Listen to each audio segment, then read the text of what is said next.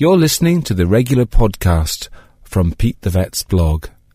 This was first broadcast on East Coast FM. Our vet, Pete Wedderburn, is here from Brave Vet, Old Connaught Avenue. You can see him on TV3 as well, and he writes for various newspapers, including the Wicklow People, and he's got a website, petethevet.com. So, has your phone updated to Android Lollipop yet? Or Oh, it did it about 6 months ago. Yeah, mine hasn't. My Sony Xperia hasn't. I'm still waiting. Oh, sorry, Pete, you're here for the animals. I'm the vet. I'm sorry. Right. Now, a serious story, and this is in the Star this morning. Pet owners' fury at sick cat attacks. And this is a housing estate in Cavan, but there have been instances elsewhere in the country where people have been attacking cats, and you hate to see this sort of cruelty going on to any animal. What's the story here? Well, you're right, it's seen all over the country from time to time. Often I think it goes under the radar because maybe cats just go missing, or or they have injuries that could be road accidents or whatever. But sometimes it's categorical that it's a physical attack. For example, we've had cats that have been shot by air guns, and they come in with let's say an eyeball punctured by it, and you find an air gun pellet in there, or they may have a chest injury, and again you find an air gun pellet inside the cat. So there are times when it's very, very obvious. Another time, cat might have a tail injury, which would tell you that the cat's been swung by its tail. So these are things which do happen.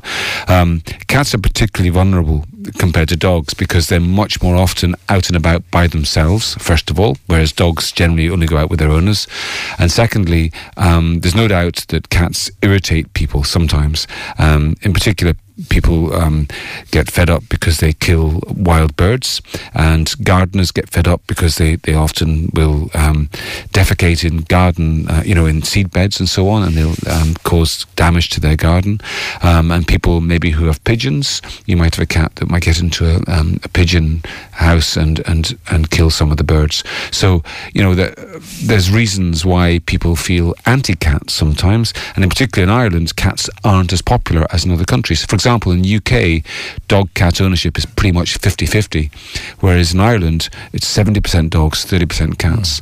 And people are more likely to see cats as kind of anything the owners can do. I mean, I'm not condoning it, and maybe the owners shouldn't have to do anything, but can they do something to prevent nature or slow down nature? I mean, I suppose what can be done is cats can be kept indoors all the time, and there are some countries in particular, like Australia and the States, where it's almost the cultural norm for cats to be kept indoors, and it's seen as, if you like, the responsible thing to do in these countries.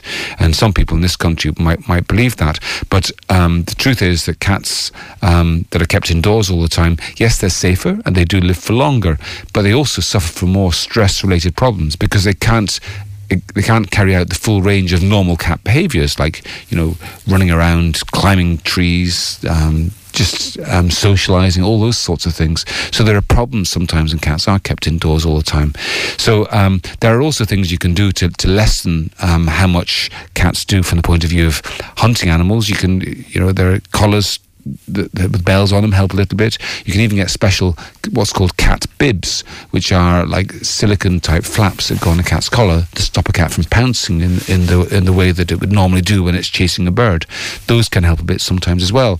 When it comes to gardeners, and the best I think that can be done is for them to erect a physical barrier around their garden. So you can either go for like thorny hedges or whatever, so that it's more difficult for a cat to get into your garden, or you can actually buy Lego type pointed almost like roof tiles, if you like, with sharp points on top of them, made of plastic, so they're not going to damage an animal, but they'll just going to make it more uncomfortable for them to go over them. So there's a number of things that can be done. All right.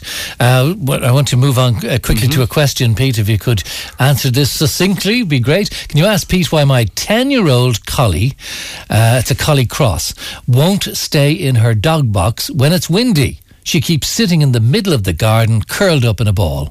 That's from Liz.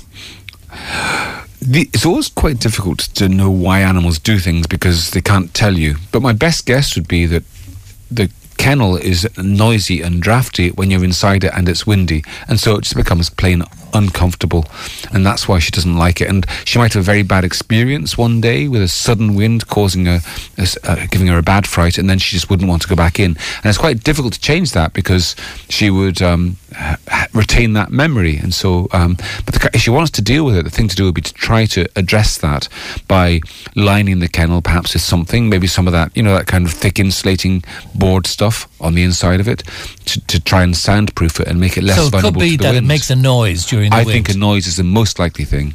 There could also, of course, be a physical draft of some kind.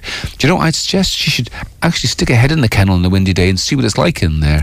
And she might suss it out herself by doing that. All right. Hope that helps, Liz. Thank you very much indeed. Thanks very much indeed to Pete. You can hear this broadcast again on our on Pete's website, which is petethevet.com. Thanks very much indeed, Pete.